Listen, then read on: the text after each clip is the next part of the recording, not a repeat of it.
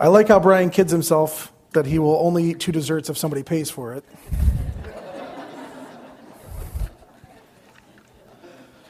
Well, it is nice to be back. Wow, this is one full room. It is flat out freezing here, I can tell you that. Yeah, Al's offering me a blanket while I preach. Can I move this? Can I move this forward? Okay. I'm used to actually having a lot of room when I preach where we go to church and where I preach, I have all this space. But last week, actually, while I was preaching, there was 2 dogs running around the church. And I very nearly stepped on one as I was preaching last week. Unfortunately, they belong to somebody who goes to the church, so that wasn't the best thing. Well, it is great to be back here this morning. It's been a wild 4 days for us being here and coming back into this culture and remembering how different things are here as opposed to where we live. The roads are really nice here. We forgot about that. People drive in their lane. That's really nice. There's not motorcycles coming at you in the wrong direction on your side of the road. That's something really nice. There's a lot of choices. Walmart, wow, that was fantastic. We went to Walmart twice in the same day. I was so excited about that. We actually have a Walmart. It's called La Serena. It's not the same thing, but it's close. But it's just really, really great to be back and to be back home. And it's funny, for missionaries, you go through this strange process of leaving home and going to a new country. And now coming here, we leave home and we come back home. And it's this weird place that we live about home. And what we're going to talk about today is where our home actually is. Okay? If you'll turn with me in your Bibles, turn with me to the book of Psalms. And before I actually preach this morning, which I'm not going to do a ton of preaching, to be honest with you, I'm going to do a lot more sharing this morning. I thought for those of you that don't know us and you don't know what we do, and Brian, I won't add to a whole lot of what Brian said, but I thought I would tell you a little bit about our ministry and at least show you a few pictures. Some of you have been there to visit. That's fantastic. Lindsay and I serve with an organization called Students International. Students International is in 6 countries now. 6 countries now. Students International is very unique in the ministry that they do. That's one of the things that we like about it. But Students International is divided into 2 very distinct parts. One part is our short-term ministry that we do. Some of you have been on these missions trips. In the DR alone, we host about 700 students and adults per year on short-term missions trips. We have 10 to 12 summer interns. We do professional teams, dental and medical teams. We do, why do I have a 4 there? I don't know what that 4 is for. We do a gap year. We have 4 different ones. I'm sorry, that's what that's for. We work with 4 different gap year discipleship programs. And if you don't know what that is kids take a year off of college, either before, after, or during, and they go and they study and they're discipled by good people. And they come down and they serve with us for a week or 2 at different times of the year. And then we also do a semester study abroad program where kids from Bethel College in Indiana come down and they spend about 12 weeks with us in the fall. They're actually in the DR right now. They work on our ministry sites, they learn Spanish, and they learn about the Dominican culture. Okay, so that's half of our ministry. The other half of our ministry is long-term ministry. We have 15 what we call occupational ministry sites and about 55 full-time staff. You can see at the bottom there, I just listed them out for you real quick, but we have 3 preschools, we have a special education school. We are just now starting English education in the public schools. We do dental, medical, microfinance, construction, social work for women, social work for boys, and sports for boys and sports for girls. So you just get a little idea of what we do there. It's kind of hard to describe and hard to really understand. For those of you that have been there, you guys will probably go like this. It's pretty hard to understand until you've seen it. But what I do or what we do is, if you look at this picture here, this is all of our full-time staff in this picture, or almost all of them. Some of them weren't there, but other than about 10 or so of those people in that picture, my job and Lindsay's job, what we do is we take care of and we oversee the work that all of these people do. And that requires a lot of different things. And sometimes I feel like I'm a business manager and running ministry sites and taking care of money. And some days I have to put on my pastoral care hat and I have to sit in my office and talk through losses and talk through problems. And some days I get to put on my preacher hat and I get to teach and preach. It just varies from thing to thing. But we work in long-term ministry is what we do. Here's just a few pictures just so you get a little idea of what we do. Not much, but top you see one of our preschools. And the kids that go to our schools, on the right there is Alberto. He's one of our Dominican staff. He teaches at a different preschool. This guy right here is Dr. Fernando. He's our staff doctor. And actually, starting in January, we will have 2 medical sites. We'll be doing hospital medicine, and then we'll also be doing community medicine in the poor communities. Sports, and then this is Leo. He's a Dominican guy who does social work with young boys in poor communities. So I'll just give you a quick peek of what we do. So the way our ministry works is now we take these short-term teams, and we go like this. And we take long-term ministry and short-term teams, and we try to put them together. And look, Robin, you made it. So there's Robin serving with Miriam in our microfinance site. Fernando teaching. I have no idea what they're doing there. I probably don't want to know. Is that where Robin? What's your? Is that the chicken day, Robin? That's not the chicken day. Does everybody know about that? When Robin tore the heads off chickens? Show them, Robin. Show you how you do it. Here's Raul with a group of students and a group of boys at his sports site. They're praying together. And then this is Daisy at one of the social work sites. Here's just a few pictures of us and some things we do. Get to work with a lot of staff. This was a staff going out and a staff coming in and taking their place. And so I got to do a lot of transition work with those guys with their site and personally and things like that. There's me preaching one morning. Here's Lindsay. Lindsay serves one day a week up at a social work site in a poor community, doing crafts and teaching Bible lessons and things like that. And has found a real friend in Daisy.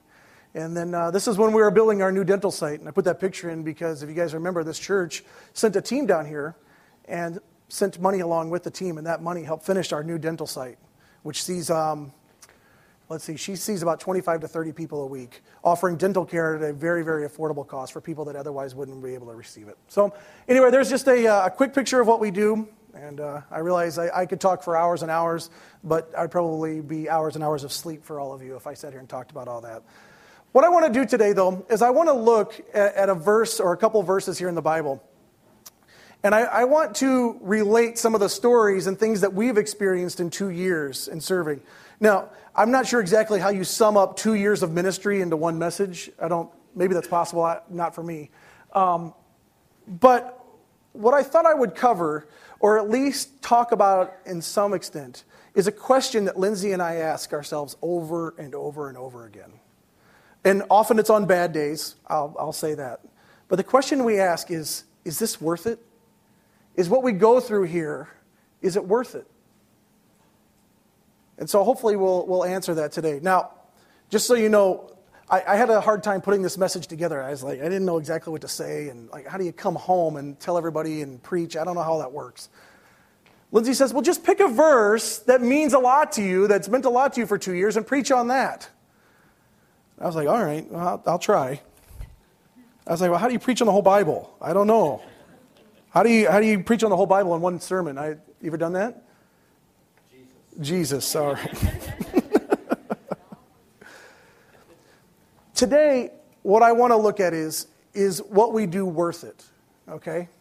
Now, some of you may come up with a different opinion when we're done, but I'm going to tell you and show you where we've landed, okay? I'm going to talk this morning about, is it worth it to us? Because what we're going to talk about is pain and sacrifice and fun and good things and amazing blessings. Not just sacrifices on our part, but sacrifices on so many people here financially and in prayer. Lindsay always says to me, if it's about us, then no, this isn't worth it. But if what we do is about God, then of course it is. Anything is. Today I want to talk about what we've learned that gives her that answer, gives us both that answer. All right, so if you're in Psalm 30, I'm going to read a story here. As you guys get there, I'm sorry, Psalm 34 first. But you guys remember a guy named Douglas MacArthur. He was a war hero back in World War II. And he studied at West Point.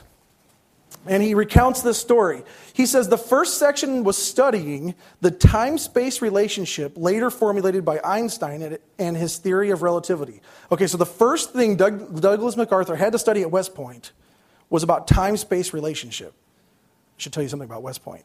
He says, the text was complex, and being unable to comprehend it, I just committed the pages to memory. When I was called upon to recite it, I solemnly reeled off word for word what the book said. Our instructor, Colonel Feiberger, looked at me somewhat quizzically and asked, do you understand this theory?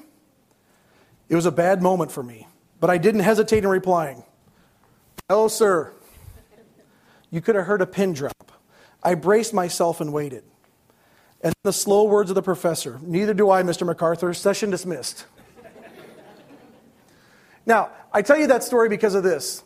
Because 2 years ago, when Lindsay and I walked out of here, I would say we knew the Bible, at least somewhat. I would say we could have recited verses to you. I could even have told you about the goodness of God and how I had seen Him work. But 2 years later, I can tell you that we've experienced it in our hearts. Look at what Psalm 34 says. I'm going to try.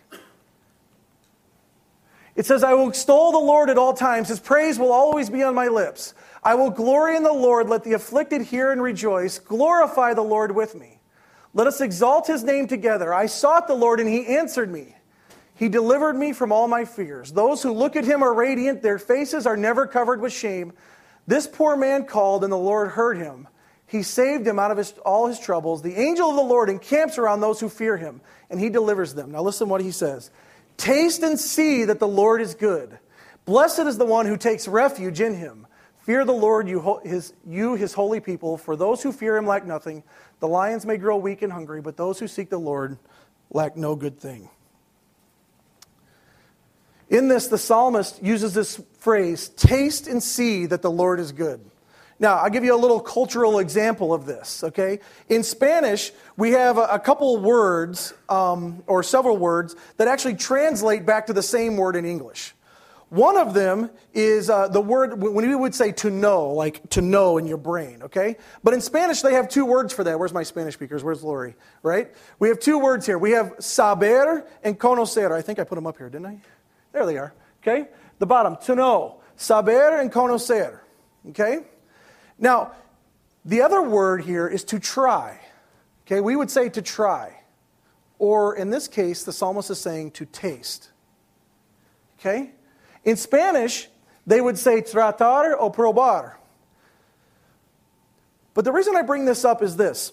This word that the psalmist uses, in these words in Spanish, probar and conocer, are used differently than for us to try and to know.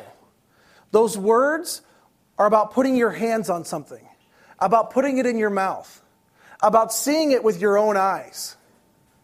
See, for us to say, yeah, I know. You guys ever heard this phrase? I use this phrase all the time. Yeah, I know, but I don't really know. Right? We say this all the time. Like, do you know? I mean, do you really know? And to somebody in Spanish, you can say, tú sabes, pero tú no conoces. You know, but you don't really know. For Lindsay and I, that was us 2 years ago. We knew, but we didn't really know. Now we've put our hands on it. Now that we have tasted and seen, the Lord is good. Now, what I want to do this morning is I want to look at Psalm 30, okay? Psalm 30 would be the verse, if I had to choose just one out of the Bible, that I would say I have gone to more and more than any other verse in the last 2 years. This would be it. I will exalt you, Lord, for you lifted me out of the depths and did not let my enemies gloat over me. Lord, my God, I called to you for help and you healed me. You, Lord, brought me up from the realm of the dead. I'm going to have to read out my Bible here. O Lord, you have brought my soul from Sheol. You restored to life from among those who go down to the pit. Sing praises to the Lord, O you his saints, and give thanks to his holy name. For his anger is but for a moment, and his favor is for a lifetime. Weeping may tarry for the night, but joy comes with the morning. As for me, I said in my prosperity, I shall never be moved. By your favor, O Lord, you made my mountain stand strong. You hid your face. I was dismayed. To you, O Lord, I cry, and to the Lord I plead for mercy. What profit is there in my death if I go down to the pit? Will the dust praise you? Will it tell of your faithfulness? Hear, O Lord, and be merciful to me. O Lord, be my helper. You have turned for me my mourning into dancing. You have loosed my sackcloth and clothed me with gladness, that my glory may sing your praise and not be silent. O Lord my God, I will give thanks to you forever.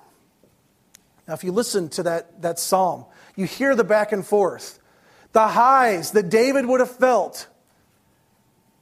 And then he talks about going down in the pit and facing death. But who does he ascribe all of it to? Every high and every low, if you look, Lord, my God, Lord, Lord, I call to you, Lord.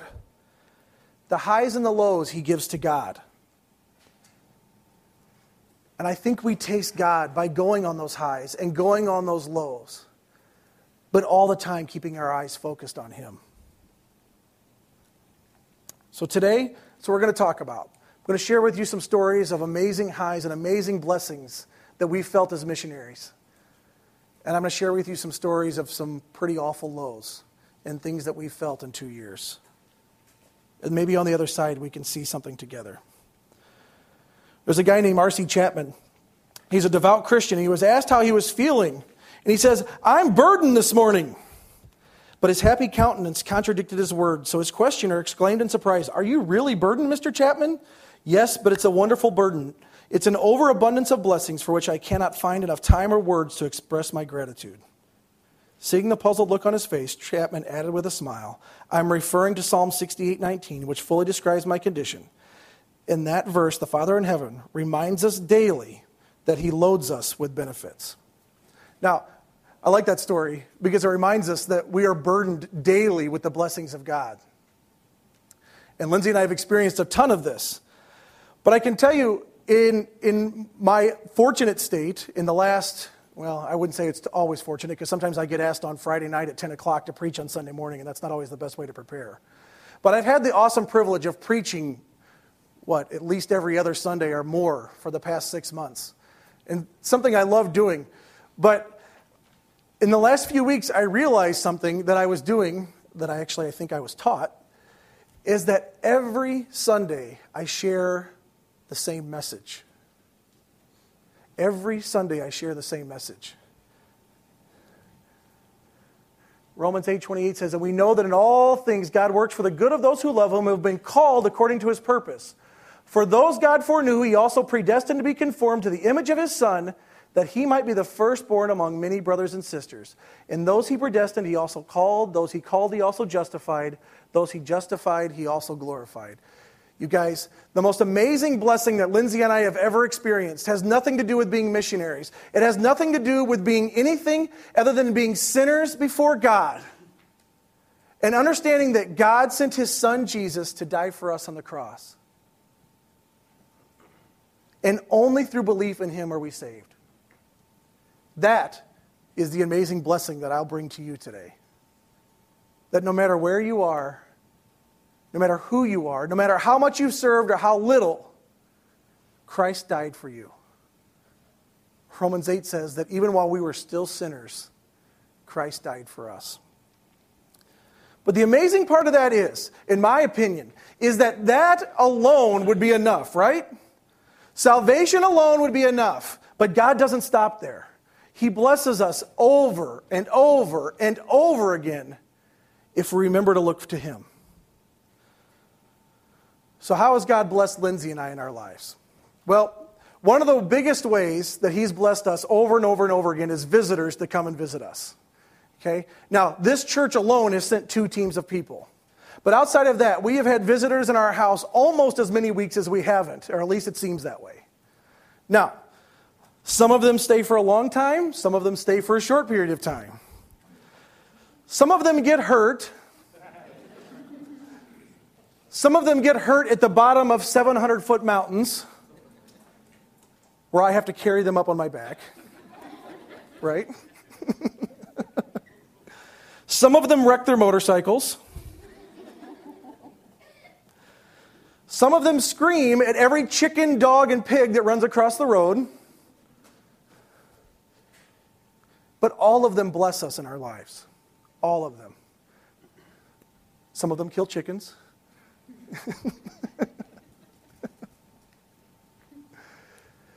The hardest thing by far, I can tell you this unequivocally, the hardest thing that Lindsay and I have experienced about being a missionary is the loneliness that we feel being far from all of you. We can be in the car together, all 5 of us going somewhere, and I can feel so alone and distant. And it's because our families are here. Our friends are here. We feel loved here, just like we have this morning. And when people come and they sit in our couch, and they sit in our car, and they walk aside us down the roads that we walk, you have no idea how much that blesses our life. And then we get to do fun stuff like rafting and hiking up mountains. We've also been blessed financially. In this day and age, when we decided to be missionaries, one of the things that people said to us is, "Are you guys nuts? Do you have any idea what the economy is like right now? You have any idea? You're never going to sell your house. You're never going to raise enough support. You're never going to be able to do all the things you need to do because there's just not enough money." And in 2 years, we have been fully supported every month. Now, I would be a bad missionary if I didn't tell you that we need to raise support now. Okay? Because we do. But God has provided for us over and over and over again. Just a couple weeks ago, as we were preparing to leave, we got an email from one of our supporters, and he said, "I'm very sorry. We're going to have to stop supporting you. I'm losing work, and I just can't. We can't do it anymore." A very large supporter, too. And we started praying and started doing what we do best, which was worrying. And it wasn't 2 days later we got an email that said, "We're going to raise our support for you," just totally out of the blue. It didn't cover it all. But God said, "Don't you forget who's in control. It's not you. Just quit worrying. I will bless you in my time." We've been blessed by emails. We've been blessed by phone calls. We've been blessed by surprise checks in the mail. We've been blessed by surprise boxes. God's blessings have rained down on us in 2 years over and over and over again. Incredibly so. And then God does something amazing. He takes all those blessings and He allows Lindsay and I to give them away to others. The guy there in the middle, his name is Anthony. He comes to our house on Saturdays, or used to wash our car, and he's a shoe shine boy, is what we would call him. Now, in the DR, the shoe shine boys, what they do is they walk around the streets and they have this little box and they have stuff there, and they will stop you, and for 10 pesos or whatever you want to give them, they'll clean your shoes for you. And he comes over with his box, and he will clean shoes if we ask him to. He'll sweep the patio if we ask him to. He'll just do anything he can to work. And one of the cool things about Anthony is I asked him very early on, why he did this, and he said, "Well, my family doesn't have any money." He said, "So whatever I make, I give half to my mom, and I keep the other half for myself, and it helps buy food for their family." Well, one day, not that long ago, actually back in April, his dad, who's, how do I do this? That guy right there, his name's Tony. He showed up at the gate, and Lindsay was there, and Dominican Spanish is not very good, okay? So Lindsay couldn't understand what he was saying. So she calls me, and she says, "I think Anthony's been in an accident. Can you come home and talk to this guy?" So I ran home, and come to find out, Anthony had been at our house, and Lindsay had asked him to come back when my bike and the car would be there so he could wash it. And while he was out walking at other houses, he got hit by a motorcycle. And ended up in the hospital, and God blessed us and blessed his dad by giving me 10 years in the orthopedic business to know what it is that was going on with his son, and I could read what he needed, and what they needed was money to buy the parts for the external fixator that you can see there on the bottom of his leg right here. Because in that country, in the DR, you don't get the medical care and then figure out how to pay for it later. Until you have the money, they won't do the work. So he was laying in a hospital bed with an open wound on his leg, bone sticking out, just waiting for surgery until they had the money to pay for it. Well, God had blessed us just a few weeks before that with a check from a church that I grew up in. Who they're not supporters of ours per se, but yet they had sent us this money. They said they wanted to send us some money, and they had, and it was for a few $100s. And we had this check sitting on the desk, and we hadn't done anything with it. We didn't really know exactly what to do. I mean, we always have needs that come up. We didn't know what to do with this check. It just sat there. We were busy. So I went inside, and I looked at Lindsay. I said, "This is what they need." She said, "Do you want me to grab the check or do you want to?" I said, "Let's go." We went and we cashed the check and we gave them the money. We had enough money to pay for all the parts. We gave them some money for dinner. And we had just enough money left over for the 5 of us to go to Burger King and talk about what happened. And to explain to our kids the blessing that we had received that God allowed us to use for somebody else. And over and over and over. I could do this, guys, I could do this for hours, tell you stories like this. So I just went to visit Anthony. You can see in the DR, when you take a family photo, you don't smile. That's just, I don't know why they do that. That's just a rule. So I didn't smile either. I thought it'd be weird if I was smiling, and there he's sitting there and nobody's smiling. So I asked them before I took the picture, I said, you going to smile or not? They said, nope. I said, there you go. No smiles then. So this is Anthony, his brother now. He comes to our house on Saturdays and works where Anthony would have worked. And he does the same thing. He keeps half the money and gives half to his mom. There's Anthony's mom and then his 2 sisters. And then one of his sisters has a little daughter. So anyway, just a really cool story about how God blessed us. And we were allowed to give that blessing on to somebody else. Now, I want to turn now a little bit. And I want to talk about some of the hardships and disappointments that we faced. Okay? The rest of that verse in Romans, actually, a little later on, Paul says, as it is written, for your sake we face death all day long. We are considered as sheep to be slaughtered. And he's actually quoting Psalm 44 there. If you look, yet for your sake we face death all day long. We are considered as sheep to be slaughtered. And that's interesting that Paul, writing in Romans, would have said that. But because if you remember in the book of Acts, when Paul was struck by God and became a believer, God said something to Ananias. He said, go, this man is my chosen instrument to proclaim my name to the Gentiles and their kings and to the people of Israel. I will show him how much he must suffer for my name. Now, I would never claim to be on the same levels of the Apostle Paul. However, I know, because Jesus said, that as believers, we are called to suffer for the name of Christ. It's written. That's what we're called to do. And I wonder if you guys are a lot like us. When that persecution comes, when that suffering comes, do you run from it like Lindsay and I do? Do you try to find comfort and try to find a place where it's safe rather than standing up and facing it head on? Now, some of the stuff I'm going to talk about, it's not all spiritual. Maybe it is. Depends on how you look at it. Some of the things that we've faced in 2 years, we have all been sick. And I don't mean sick like sick. Last summer, Lindsay and I both had an amoeba. If you've never had one of those, you should try it out. Okay? It's really quite fun. You get to take a lot of time off of work, spend a lot of time in bed. Well, not so much time in bed, a lot of time in the bathroom. Okay? You divide your time equally between the bed and the bathroom. Okay? And then the best part of an amoeba, let me just tell you this. The best part of having an amoeba, other than the weight loss, which is good, okay, is the drugs that you have to take to kill an amoeba make you sicker than the amoeba itself. Okay? Amoebas are fun. We've had a thing called pinworm. I don't know if you know what that is. It's a type of parasite, but it's kind of an aggressive parasite. It can actually just travel around your house. So you sit down on a couch or on a table, and then somebody else sits down, you can get pinworm that easily. Okay? We've had bacteria. We've had broken arms.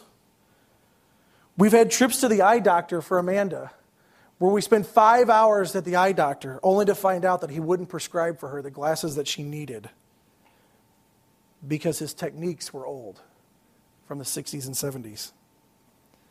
We live most days without electricity in our house. Well, sometimes we have electricity, sometimes we don't. You never really know. That's kind of the fun. It's kind of like a game. You know, like sometimes it's out in the morning, sometimes it's out in the afternoon, sometimes it's out all day, sometimes it's out at night. It's kind of a fun thing we do. We've had the water in our cistern that feeds our house stolen by our neighbors.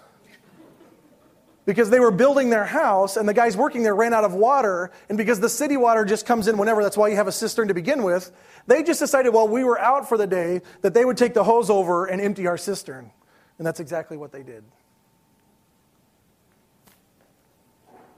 We've been broken into twice. They tried to steal Al's motorcycle 2 times.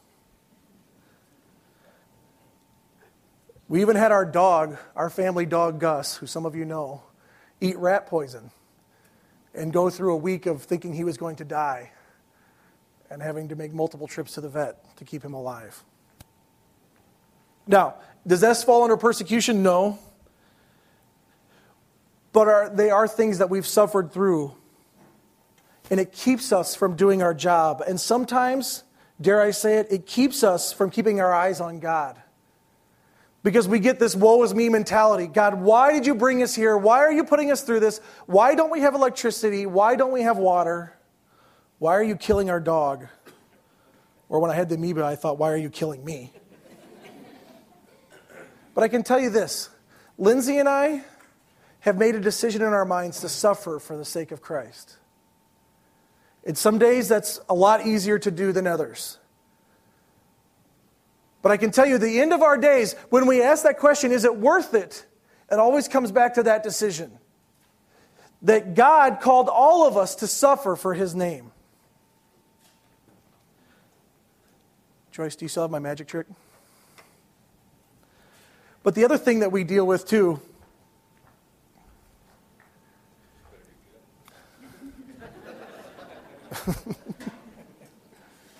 this might make a mess, I'm sorry.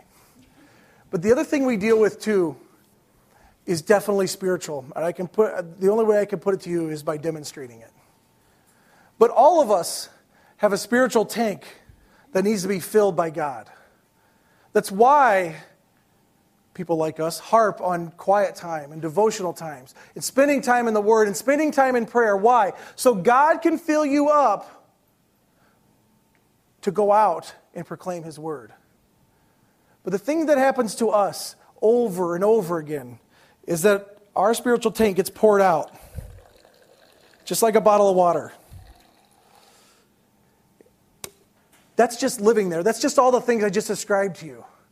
And then I have to go to my office and I have to hear about a staff person who's being solicited for sex by people in the community.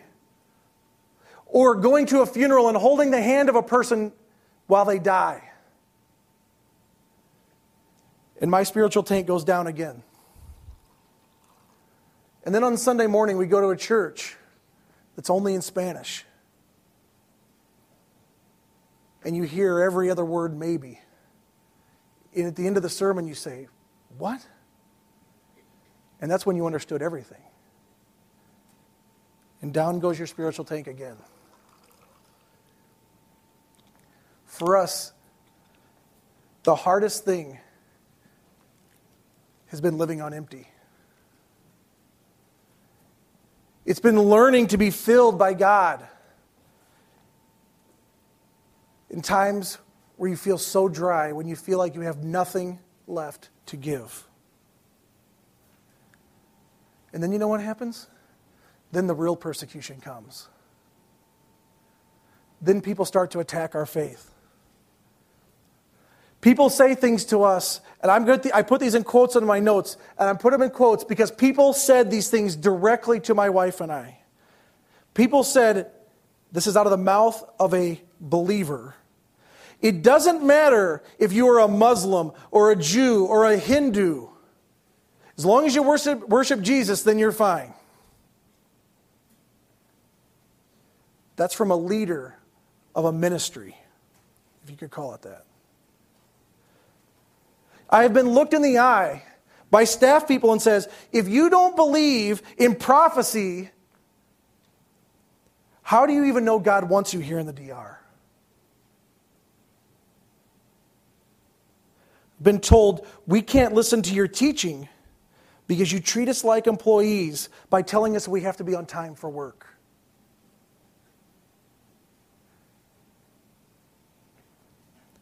And every time we hear these words, our hearts break. See, it's funny, isn't it, that the persecution comes not at the hands of non-believers, although that has happened.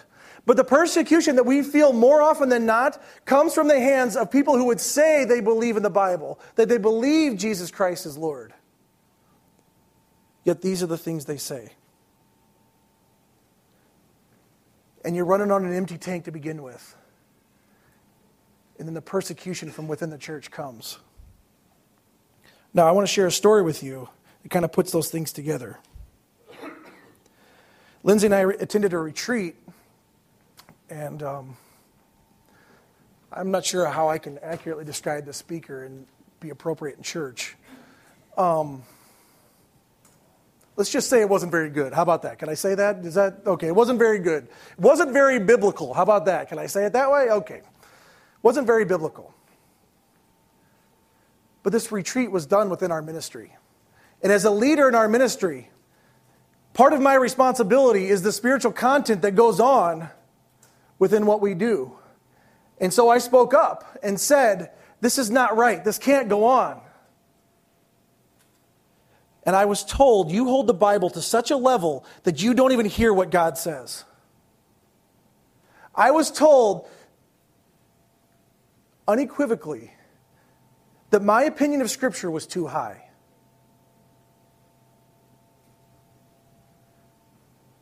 And I can tell you this, when this happened, we were here to begin with. And it only got worse. In the email I wrote, it said this. It said, we are under a huge spiritual attack right now. It's obvious to Lindsay and I that Satan does not want us here and does not want us in this ministry. And I never say stuff like that because I think it's said too often. But I can't even begin to describe to you how hard the last few weeks have been. I am fighting for truth on every single front of our lives. There are no circles in the community that we touch that we are not fighting for the truth of the Bible and the purity of salvation by grace through faith in Christ. I feel like I'm swimming in the deep end and I'm getting weary and unable to tread much longer. How much more of this can we take?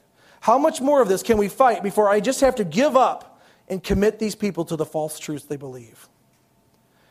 I know that you of all people would understand. You have been faithful to the Scriptures and to the cross for as long as I've known you. And I'm fighting the battles that you trained me to fight. And part of me knows that we have many more battles to fight on this front, probably for the rest of our lives. But today, I just need to know that it's worth it. I need to know that the battle for truth that you fight for, that we share articles about, that we have talked about so much, I need to know that it's worth the pain I feel right now. The hurt Lindsay and I are feeling. The loneliness that won't go away. We work in this big ministry, and I feel like we're the only ones here. The email I received back said this. It said, Jay, I'm praying for you. It's very lonely when you see the truth. Satan wants nothing to do with the truth, and the Christians just want to get along with whatever seems to be working. Let me guess. The rest of the leaders will all say they didn't agree with the guy either, but didn't want to make a scene, and they think you should just go along with that too. In other words, you're right in your discernment, but wrong in dissing the guy. Let me know how the meeting goes with them. Meanwhile, many times I have found strength in this paragraph. I even framed it for frequent reference. It's from John MacArthur. It says, stick with your work. Do not flinch because the lion roars. Do not stop to stone the devil's dogs. Do not fool away your time chasing the devil's rabbits. Do your work. Let liars lie. Let sectarians quarrel. Let critics malign. Let enemies accuse. Let the devil do his worst. But see to it nothing hinders you from fulfilling with joy the work God has given you.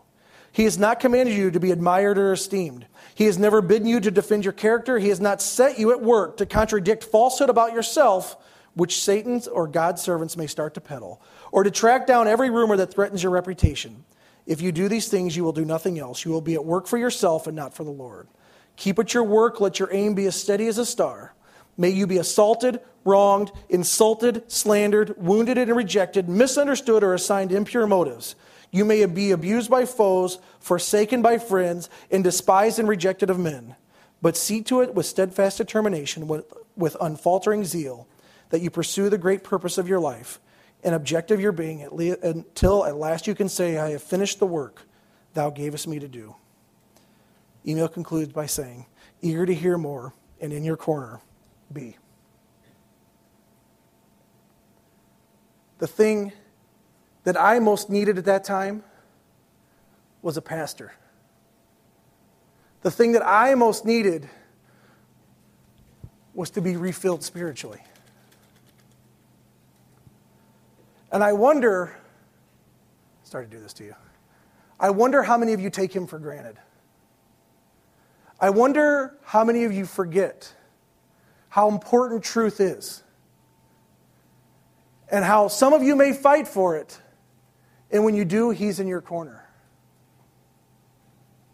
And I hope those days where you think you're taking it for granted or you're reminded, you'll remember how far away we are and how important his preaching and his teaching and his pastoral duties are to me.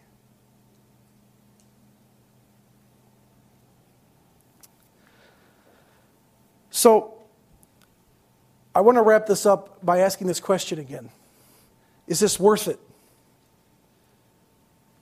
Can we be like David, writing Psalm 30 with highs and lows and over again saying, Lord, I extol you. I will sing my praises to you forever. I want to close by just sharing a couple more stories with you.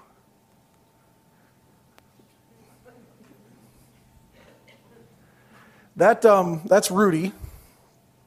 And Rudy worked for our ministry for a long time, and he did construction. And Rudy is a great guy, a believer, just a fantastic person. I would just say he's a great person, one of the nicest and most amiable people I've ever met. And you can see Rudy and I had a lot of fun together. This is the day we were cleaning out Fernando's doctor's office. You can see how much work we got done. Right? Last year, on Amanda's birthday, I got a phone call from Rudy. And it had just been the day before that we found out that Rudy's baby, who had been growing in his wife's stomach, was dead. And on the morning of December 8th, he called me and said, we have to bring the baby up and bury it. Will you meet me at the cemetery? I said, sure, I will. I'll be there. So I called our director, who I always take with me on stuff like this because I'm not always sure what to say and he's not always sure what to say. And between the two of us, sometimes we come up with something intelligent to say. Well, I met Rudy over at the cemetery, and I didn't really know what to expect, but I took my Bible along with me, my Spanish and English Bible. And we got there. Rudy arrived, and we talked for just a few minutes. And then this station wagon pulled in. Remember the old Woody station wagons? Remember those? That's the hearse. In the back of the station wagon was a box, about the size of a shoebox, made out of pine. And the guy driving the station wagon took the box out and set it on a concrete slab that was there. And we walked over, and Rudy picked up that box. And Brian and Rudy and I walked through the cemetery carrying this pine box. Well, we weren't carrying it. He carried it. And we walked. In our country, they rarely bury people in the ground. They're all done in mausoleum buildings, these small buildings. And we walked between the buildings, and there was an alleyway about the size of the space between these chairs in the back of two buildings. In there were two men that had dug a hole. And together we laid the pine box in the ground and buried his unborn son. I didn't know what to do. So I opened my Bible to Ecclesiastes. And it says there's a time for everything under heaven. Time to weep, and a time to mourn, and a time to rejoice. Well, 2 days later, Rudy called me and he said, do you have any money? Can you help me? I need to take some time off work and I need to go to Costanza. And I thought, oh, yeah, you got a lot going on. He's like, no, my brother died. So Lindsay and I met him at a gas station and we filled up his tank and gave him some money. We sent him on his way to go to another funeral for his brother. But sometimes people don't recover from stuff like that. Sometimes you just never make it outside of yourself again, at least not in the place that you are. So 6 months later, I had to look Rudy in the eye and say, it's time for you to leave the ministry. I know this is hard, but you have no passion for life and you have no passion for ministry. You don't want to serve. You don't want to minister to the people that God's given you. You need to change. And it's funny, it was hard. One of the hardest things I've ever had to do is look him in the eye and tell him what I told him. But you know what? He'll tell you now it's what he needed. And he still doesn't have work. He's still struggling for money. But he knows that God needed to move within us to move him in his life. And that's the kind of stuff we face. One more story. These are our friends Dan and Karen. Dan was our physical therapist and started our physical therapy clinic. And really cool thing about this family is some of that loneliness that I talked about. You fill it with friends and you fill it with God, but you fill it with companionship. And so this family was really fun because Noah and Danny became really good friends. Jakey and Anthony were really good friends. Lindsay and Karen became very good friends. And Dan and I became very good friends. It was one of those families that just clicks. You guys probably know what that's like. But it was one of those families where all of us, we could be together, all of us, and it was fun, or individually we could be together and it was fun. And we had a lot of good times together, all of us. The night, Dan and Karen had made a decision that it was time to go back to the States and not be on the mission field anymore. Everybody was in total support of that. It was time for them. That's actually true. And so Jakey's birthday, we had the party on a Saturday night, and Dan and Karen were to leave the next morning. And their boys showed up at our house for the party, and I was like, where are your parents? We're supposed to be saying goodbye to them tonight. And like, well, they had a phone call, I don't know what's going on, whatever. So I called Dan, and he said, they just rushed my dad to the hospital. I don't know what's going on. And 2 minutes later, he called me or texted me and said, he's gone. And so the last night of spending time with my friend, my good friend, the one who had kind of supported me when things were hard, the one who had built me up when I was empty, I had to hold like this while he wept for his dad that he would never see again after 6 years on the mission field. 24 more hours, he could have looked his dad in the face. Instead, his dad died. Now, my question for you, the question Lindsay and I ask over and over again is, where do you ascribe your hope? When you list off the things like David did in Psalm 30, and you look at your life and you say, I'm here or I'm here, where do you ascribe the glory for all those things? Do you say, oh God, help me when things are hard? And when things are good, you say, look what I did? Or in the high and the low, do you look directly into the face of God and say, God, I will give you praise. I will give you thanks forever and ever. Can you do that? Turn with me over to Psalm 27. Just a page over maybe.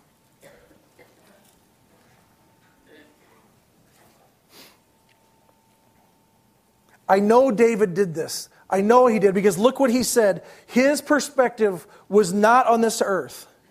Because in 27:4, he says, one thing I have asked of the Lord that I will seek after, that I may dwell in the house of the Lord all the days of my life, and to gaze upon the beauty of the Lord and to inquire in his temple.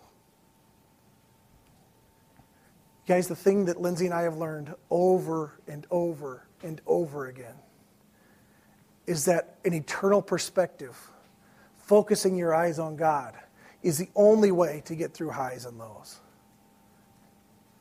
In daily, we open our arms like this, and grace like rain falls on us.